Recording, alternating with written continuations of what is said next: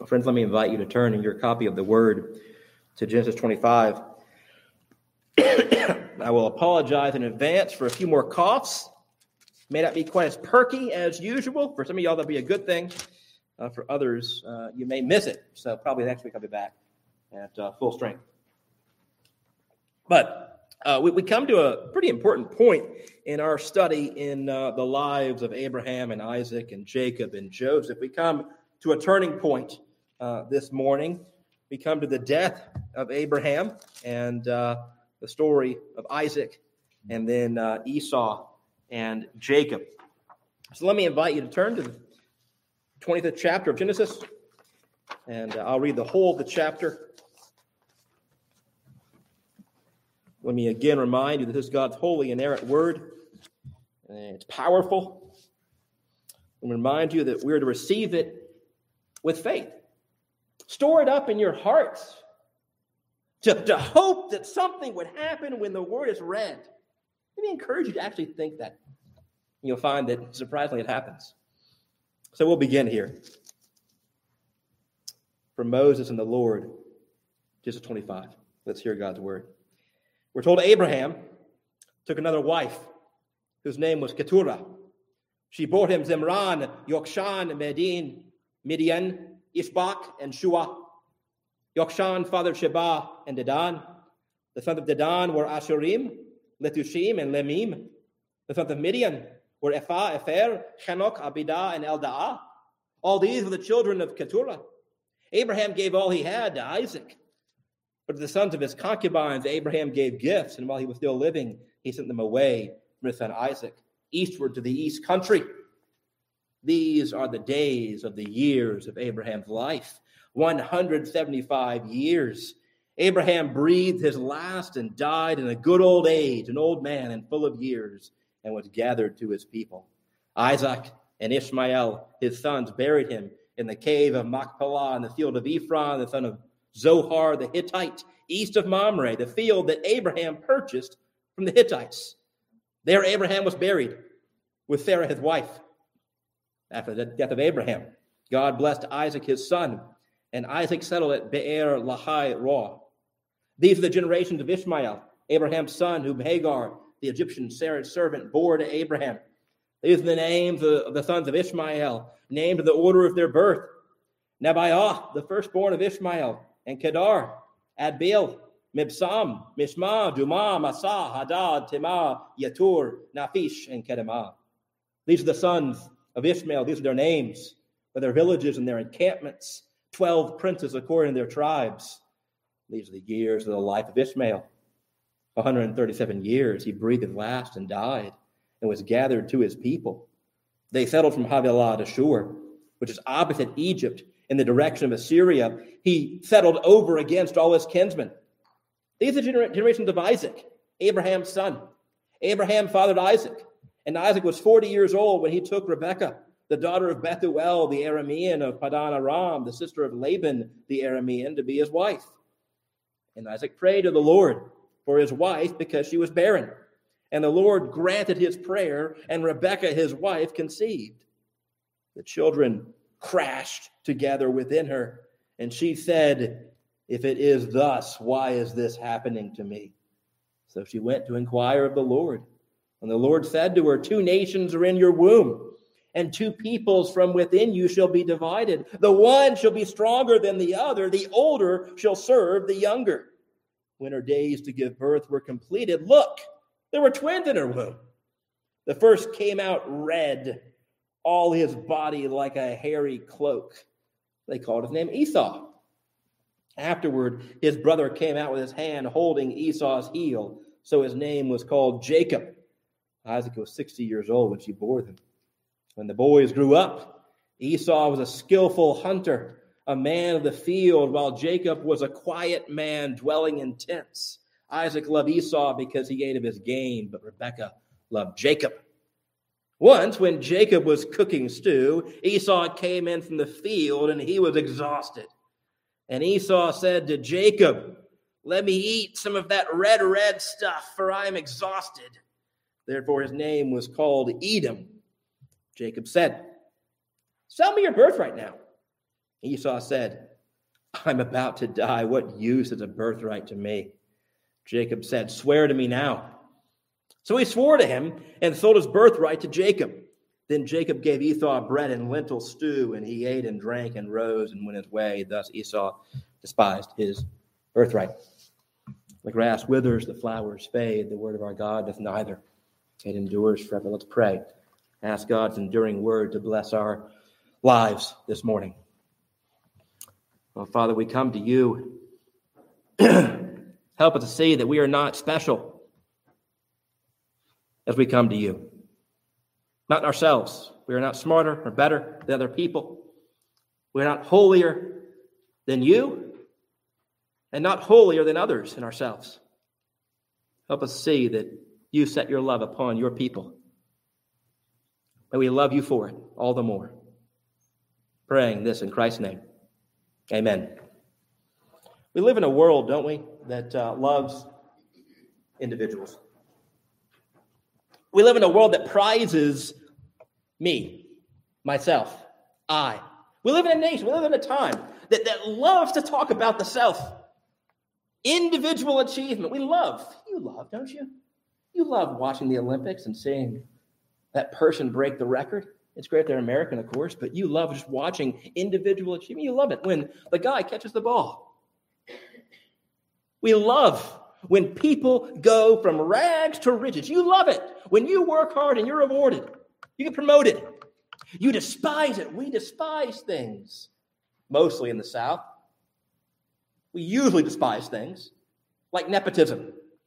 We don't like the good old boys club, usually. We don't like it when somebody gets a job because their daddy was so-and-so. We love people who can do things, who can achieve, who can work hard. We don't like folks who are born with a silver spoon in their mouth. We're not Britain, right? That's why we rebelled against them. That's why there was a revolution. A lot of this has to do with how our country was founded, against the principles of aristocracy. We value merit. We want to pull ourselves up from nothing. That's why still we love the story of Andrew Carnegie. You know Andrew Carnegie. He kept his first dollar bill he ever earned on a plaque. And he said, that dollar bill led me to be a millionaire. We love that. We love the feel-good stories. That affects how we read the Bible, you know. What you think as a kind of American, what you think even as a Christian. We love these celebrities. This is why whenever you hear an athlete or a musician or a movie star say, I believe in God. Oh, I want to hear what they have to say. They're way more important than anybody else in my life. They believe in God and they won the World Series, Super Bowl, whatever you like. Wow, they must be important. I want to watch their movies.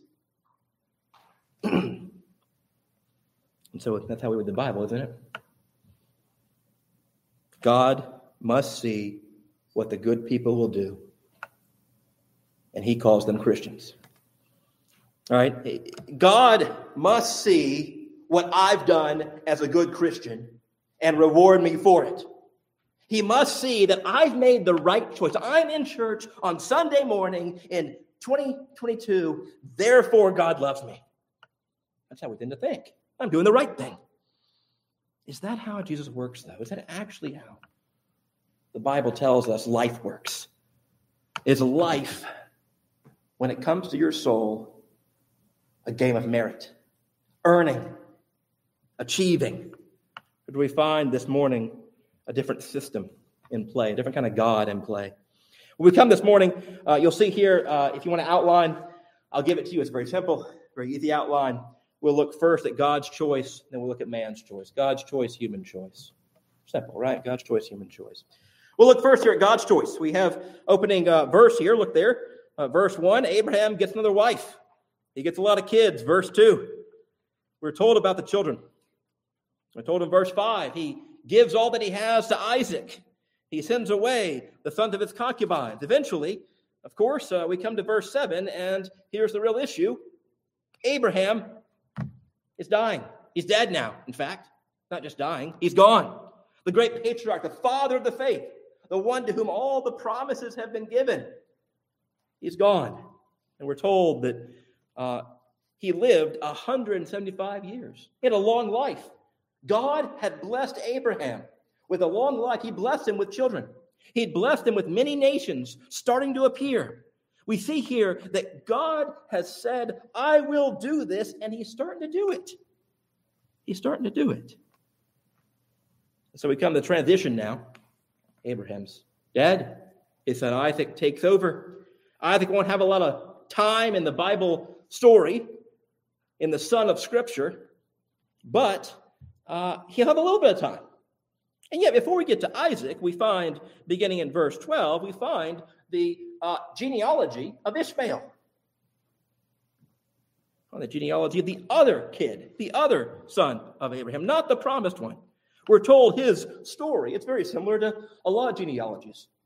He had 12 kids, and eventually he begat so-and-so, and they went and they lived in these areas.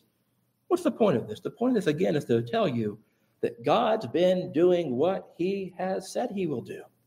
God had even promised to Ishmael, the bad kid, not the promised one, not the special one. He had promised to Ishmael, I will make of you a great nation. And he's doing it. Even with those who don't follow him, God keeps his word. God keeps his promise. God blesses in so many ways many of your neighbors. You know that. God does that. But we come to the meat of our story this morning, beginning really in verse 19. We come to Isaac. There's a problem here. There's a problem here because we're told, here are Isaac's generations. Here's his family history. And we expect there to be a long list of names that you don't know and I don't know. A long list of boring names, on and on and on. But we don't get that. We get a story instead. That tells you that something's going on here. Something is happening here. We get a story that tells us about these two kids, Esau and Jacob. But before the story appears, look at verse 21. And Isaac prayed to the Lord for his wife because she was barren. That's deja vu all over again. This issue of barrenness, this issue, this problem that took up so much of Abraham's story. Remember Abraham and Sarah, they couldn't have a kid. The roller coaster of emotions, the sins and trying to fix it, the solutions that didn't work. Eventually God gave Isaac. But notice this story. Same problem, but what happens? Verse 21, Isaac prays, God answers his prayer. Pretty cut and dry. Only later you're going to find out that takes 20 years. 20 years pass in that one verse. 20 years Isaac and Rebekah don't have kids. 20 years they're barren. And yet the focus is not on the barrenness. The focus is on which kid. The focus is on which child is going to be the hero. Which child is going to be the good kid. And the problem starts in this womb. And we'll look at verse 21, verse 22. The Lord granted his prayer. Rebekah, his wife, Isaac's wife, conceived. And then verse 22 says this. The children struggled together within her. The problem starts in the womb. The English translation there kind of mellows out the battle. It makes it nicer. There's a struggle. No, literally, the twins are crashing. They're crashing into one another. It's violent, all-out war. The same verb is used in the book of Judges when Abimelech, the evil judge, is killed by a millstone that crashes on his head from a second-story window. War in the womb. So strong that Rebekah cries out, literally, why this am I? It's a way of saying, why am I going through all this? What's happening to me? I thought you were going to answer my prayer, God. I thought you've given conception to me. Why is this happening to me? But notice again her reaction. So she went to inquire of the Lord. You see here, both Isaac and Rebekah in despair, in struggle. What is their reaction? The reaction is prayer. It's a very simple reaction. In their struggle, they pray. And what's your reaction? In your struggle, in your calamity, when things don't go your way, what do? Do you go to inquire of the Lord? Do you go in prayer, or do you try to fix it? Try to solve the problem? Do you complain? Notice what they do. They go to inquire of the Lord. And the Lord gives an oracle. The Lord responds. He says, okay, let me tell you what's going on here. You want to know, Rebecca? Here's what's happening. Verse 23. 2 nations are in your womb. 2 peoples from within you shall be divided. The one shall be stronger than the other. The older shall serve the younger. Now, part of this sounds okay, right? There's one kid better than another kid. That's to be expected. Right? We all know, everybody knows, even in our day, that the oldest son, the oldest child, kind of gets the reward. They get the privilege. They're the firstborn. It was so much more in that case, that iron law of primogeniture that I've discussed before. But then God says at the very end of this prophecy, the older shall serve the younger. This is shocking. I don't know if you understand how shocking this is. This is incredible. Everything is upside down here. In the ancient world, it's always the firstborn, always the oldest, always the most responsible, always the most of the inheritance. And if this is God's family, obviously the oldest one's the right one. Obviously that's the best one. But God says, no, I upset cultural convention. I upset your human expectations. I don't follow common order. Instead, he says there's a war going on here. There's a battle going on in the very womb of Rebekah. A war is happening. A victor is chosen. What kind of war is this? It's the war that, if you've been reading along the book of Genesis, you should remember. It's the war that's been happening ever since the first creation story. The Garden of Eden, the promise made by God back in Genesis chapter 3, that the serpent and the kids of the serpent and the seed of the woman would be at battle. They'd be fighting. The kids of the evil one, that great dragon Satan, and the children of God would be at war. We've seen it with Cain and Abel. Noah's sons, Joseph, his brothers, we'll see in the future. Brothers fight each other in the book of Genesis. That's what happens. This is part of that war. And notice the very simple fact. Both kids are from Rebekah. Both kids are from the godly mom. Both kids are from Christian parents. Both kids are in the family of promise. But one is Satan's kid and the other is the promise hero. Only one, not both. You see, parents, of course, part of the lesson here that it's possible to have children in the most godliest of households, to have children literally in the line of promise. And yet, one of them be a child of the dragon. It is a simple fact, friends, that there is a huge chasm between the people of God and the people of Satan. Simple fact in the world. That's the reason, by the way, whenever you claim the name of Christ at your work, whenever you say, yes, I go to church, and people ask, what are you doing Sunday? Aren't you snoozing? Aren't you going to mow your lawn? Aren't you kind of playing, ball? Aren't you just going to relax? And you say, no, I'm going to church. And people say, well, why? That's stupid. It's just Saturday, right? Again, you get 2 Saturdays. That's the way so many people live today. That's the way you're tempted to live today. Hang out. Cool your jets. But you say, no, I'm going to church. And some people say, well, why? It's what Christ says in Matthew 10:24. I have not come to bring peace, but a sword. Not come to bring peace. There's opposition. God ordains opposition. He ordains this conflict. And notice, by the way, that in this prophecy, another very basic point, God's already picked the winner. The one shall be stronger than the other. The older shall serve the younger. We've heard nothing about these kids. Zero. We've not heard their names. We've not heard what they look like. We've not heard their character. We are given no insight into them. Before you know anything about them, the author says God has chosen one. God doesn't. Before they showed a good character virtue or a bad vice, before they had a selfish thought or a selfless thought, God said, I will put enmity. It's that scary part of the New Testament that we don't like to read sometimes. It's Romans chapter 9, where Paul gives the New Testament interpretation of this very chapter, this very story. Though they were not yet born, had done nothing good or bad, Rebekah was told, Jacob I love, but Esau I hate. That's a hard story, friends. Challenging words to hear. Goes against every fiber of our being, every American grain that we have in us, everything that says you need to earn God's love. And you have, because you made the right choices in life. You're just smarter. You're just better looking. You're just harder working. You're just more clever, aren't you? God does not look at Jacob and say, I know Jacob. He's going to be a good guy. He's not, by the way. God does not look at Jacob and say, I know. He won't be like Esau with that whole stew issue.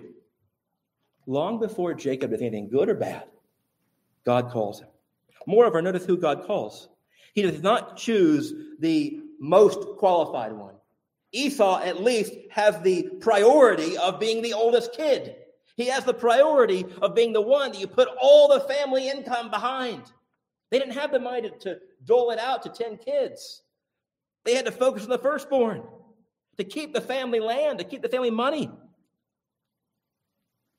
And God says, no, I'm going to choose the least qualified one. I'm going to choose the worst possible one. I'm going to choose the younger one who has no right, no cultural right, no social right, no familial right. God chooses contrary to all human custom. God overturns human expectations. It's what he loves to do. Do you know your God loves to shock you? That God truly is a shock jock in the best way possible. He loves to amaze you.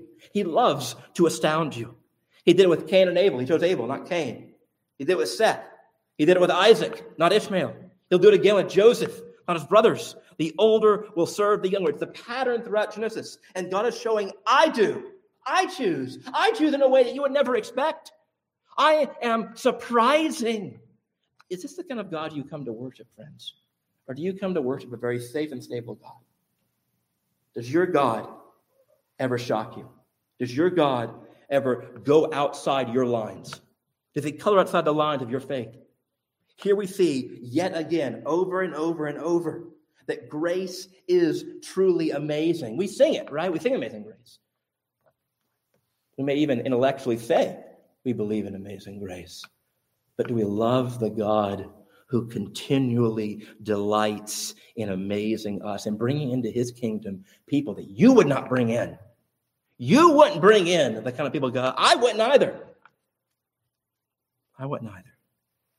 That's why, friends, you should never fall for the lie that God's boring, that being a Christian is a dull affair, that, well, you can't really have any fun with God. Do you not see here that God, in his marvelous grace, is far more astounding than you can ever imagine?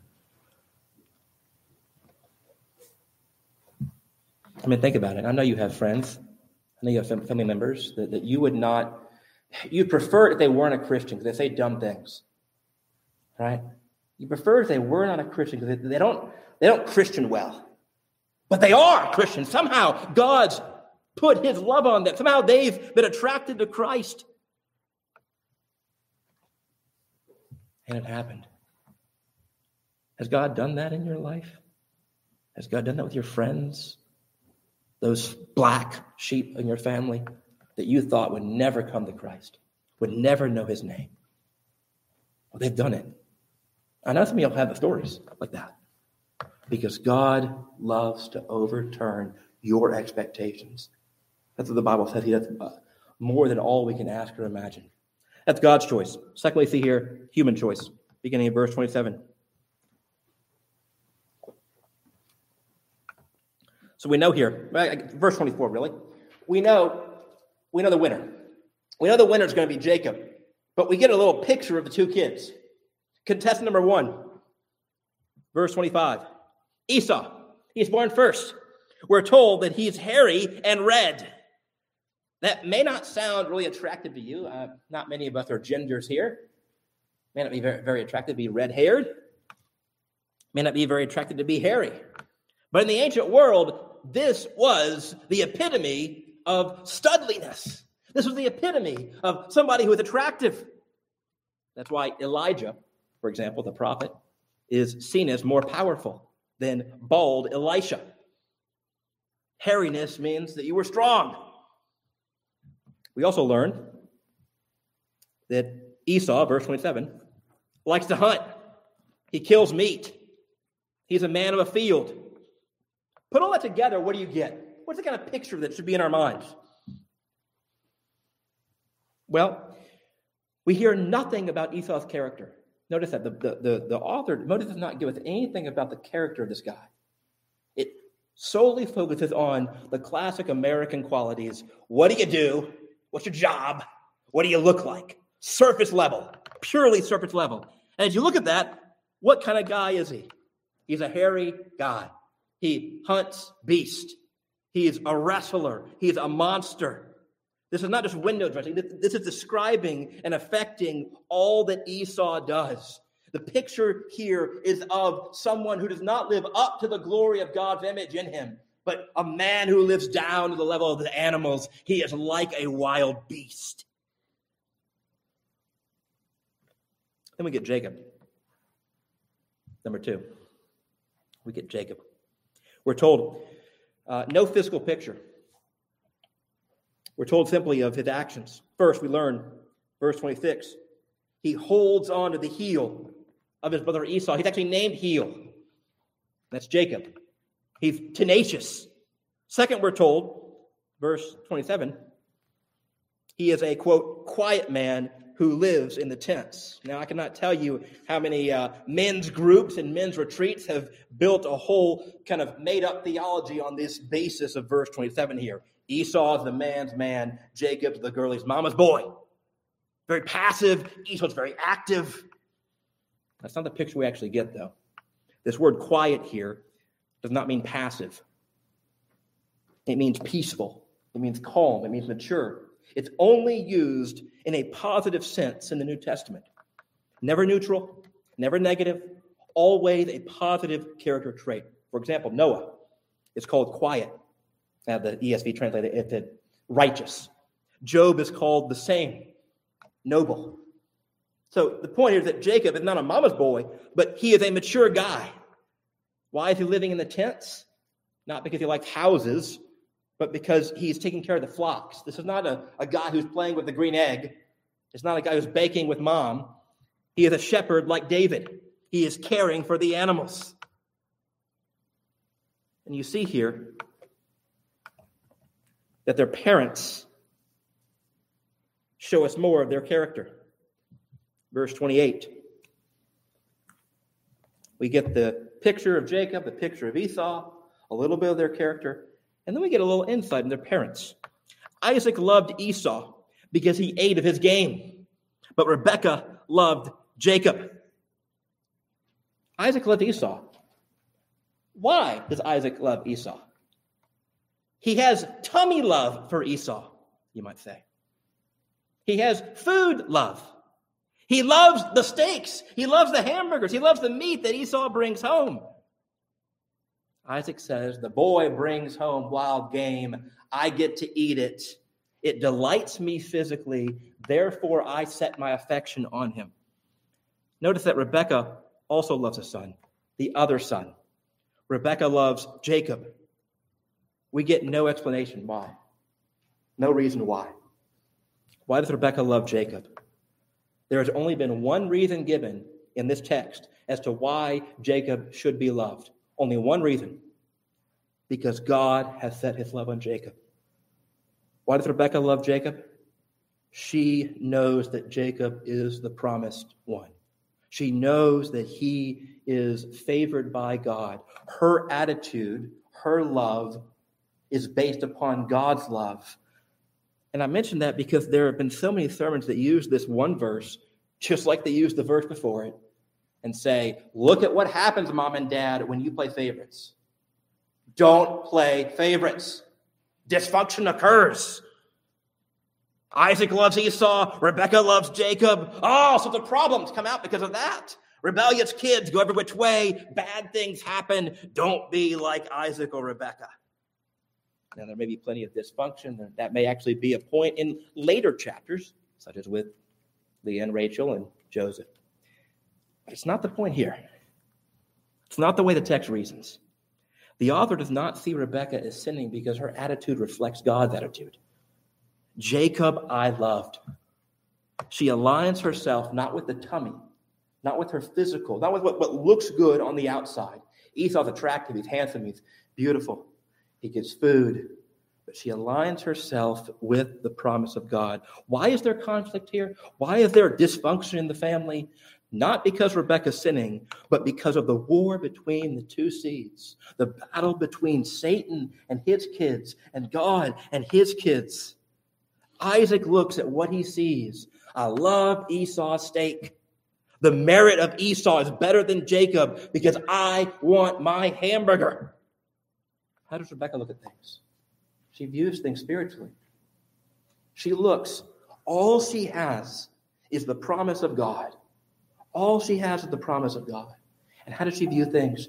She says, yes, I'll take that. She trusts in the word of God. And I suppose the question for you is, obviously for parents, how do you see your kids? But I suppose really for all of us, how do you see your life? Whether you have kids or not, whether you're a mom or dad or you're just a person. How do you see life? Where do you look to bestow your love? Are you putting your love upon the things of this world? Are you prioritizing the things of this world? Is that what you like? You have tummy love, or eye love, or ear love. In fact, the Apostle Paul will say in the book of Galatians that our love ought to come from our ears. As Luther pointed out, right? We have a gospel that comes by faith. We have a gospel that speaks to the ear, not to the eye primarily. And so many of us, friends, are the kind of people who love Esau's. We love the people who bring us stuff. We love the folks who seal the deals. We love the people who say, attaboy, you're doing a great job. You're looking awesome. You're having a great family. You're doing well in life. Keep at it. We love people who do that. But what does Rebekah love? Rebekah loves what God loves. So I suppose, friends, what do you love? Why do you love it? Do you love Christ for who he is, for all that he gives? Even if you can't see the immediate, instantaneous feedback, even if you don't get a good sense of the payoff immediately, but do you look to the promise, even if that's all you have? That's all you have. Well, we get one last little taste of the character of these kids. We get a story, famous story, classic story. Verse 29, Esau's been out hunting. Long day. He's been getting the game. He comes home. He's starving. He shouts to his brother. He sees something cooking. He wants a meal. Our translations tell us it's some red stew to eat. It's not quite the way Esau talks here. That makes him a nice, kind of just a tired guy. No. The word he uses for eat in verse 30 is never used in the Bible elsewhere. It is used by the rabbis in the Jewish Mishnah. And the rabbis use this word for the way animals eat their prey and devour their prey. Now, at my home, we have no need to buy a paper shredder. Do you know why we don't need a paper shredder? Because we have a dog. Our dog loves to rip paper. If you want to help me out, you can bring some paper. You can watch her. We never need to rip up any receipts. I just put them on the floor, and what happens? She goes to work. It's adorable until you look at how she rips apart the paper. It's intense. It's vicious. She goes after it with a passion. She rips it to shreds, literally. Vicious, brutal. You see, Esau is asking the way my dog asks for paper. He's asking for stew the way animal would ask. And actually, he's not asking for stew. Literally, he says, verse 30, let me eat some of that red. That doesn't make any sense to you, does it? But in Hebrew, it's very common to emphasize something by repeating it. Classic example. In the Garden of Eden, God curses and God says, the day you eat of the fruit, you will die. I mean, you really die. Well, here he's saying, that red stuff, I need it. Give it to me now. He's a caveman, you see here. Esau has degraded himself to the position of a caveman. He just wants to cram fast food down his gullet as quick as possible. He is driven completely by his appetites. He is not a man driven by any thought of other people, by any thought of God. He is operating on instinct like a brute beast. He has one thing on his mind, food. And Jacob also has one thing on his mind. See what he has on his mind? Birthright. Verse 31. Sell me your birthright now. I'll give you the food, sure. Give me your birthright. Esau replies, literally, if I leave, I die. If I leave, I'm dead. What use is a birthright to me? And Jacob pushes, he presses where it hurts. He says, swear to me now. Single-minded, all right, I'll give it to you. Just swear to me now. Give me your birthright. You see Esau's heart exposed? Esau, like Isaac, Esau's heart exposed here. What use is some pie-in-the-sky, vague spiritual promise when I have red stuff right in front of my face to gorge on? I see it. It looks good. I want it. I need it. I don't care about God. I don't care about anything else. I have desires that have to be met. That's just who I am. I have to fulfill whatever my desires say. Don't give me something in the great beyond, some vague, impractical, irrelevant thing. I need present comfort. Esau says, take God's promises all you want. I don't need them. He throws away, as the New Testament tells us, the whole of his inheritance for some lentils. One commentator writes, Esau shows in his actions that he is unfit for divine election. He shows in his actions that he is unfit for divine election. He's not worthy to inherit God. He is just like Adam, an animal, a beast, not a glorious image bearer, not someone reflecting God, but someone reflecting the ground. He is willing to trade his inheritance. He is the son of Adam. He has no right to inherit God's promises. He is like many that you meet, and perhaps he is like even you yourself today. He looks at life by what he sees, and he judges it. Why do I need to go to church? Why do I need Jesus? I don't need Jesus. I got food. I got drink. I got money. I got sex. I got a job. I got things to do. I got important things to do. Those satisfy me. What do I care about the future? The future is irrelevant. And so what do you and I do? We act like animals. We trade away our inheritance. Notice, by the way, that Esau got what he wanted. Verse 34. Esau ate and drank and rose and went his way. He willed it. Esau chose it. It happened. He departed from a God he did not love and a God he did not want. Notice that God did not have to violate Esau's will. He did not have to kind of force the robot Esau down a different direction. He did not pull any puppet strings here. Yes, God chose Jacob, but God didn't have to do anything for Esau to despise him and reject the inheritance. Esau already had no desire for God's promise. That's why, friends, it's not really amazing that the Bible tells us that God hated Esau. It makes sense. Look at this guy. He's a caveman. He doesn't want God. He rejects the promises of God. It is not unusual. But where is the surprise here? Where is the amazing part of this story? Friends, the amazing part of this story is that God set his love on Jacob. The amazing part of the story is that God set his love on Jacob, of someone who would fail him over and over again, that even after this, he would continue to fail, he would deceive, he would betray God. This one who in his nature would never follow God, would kick against God. This one, God said, Jacob I love. Because God set his love on Jacob, one born in sin. Jacob's nature will differ from Esau. That's it. That's the only reason. It's not because Jacob's good.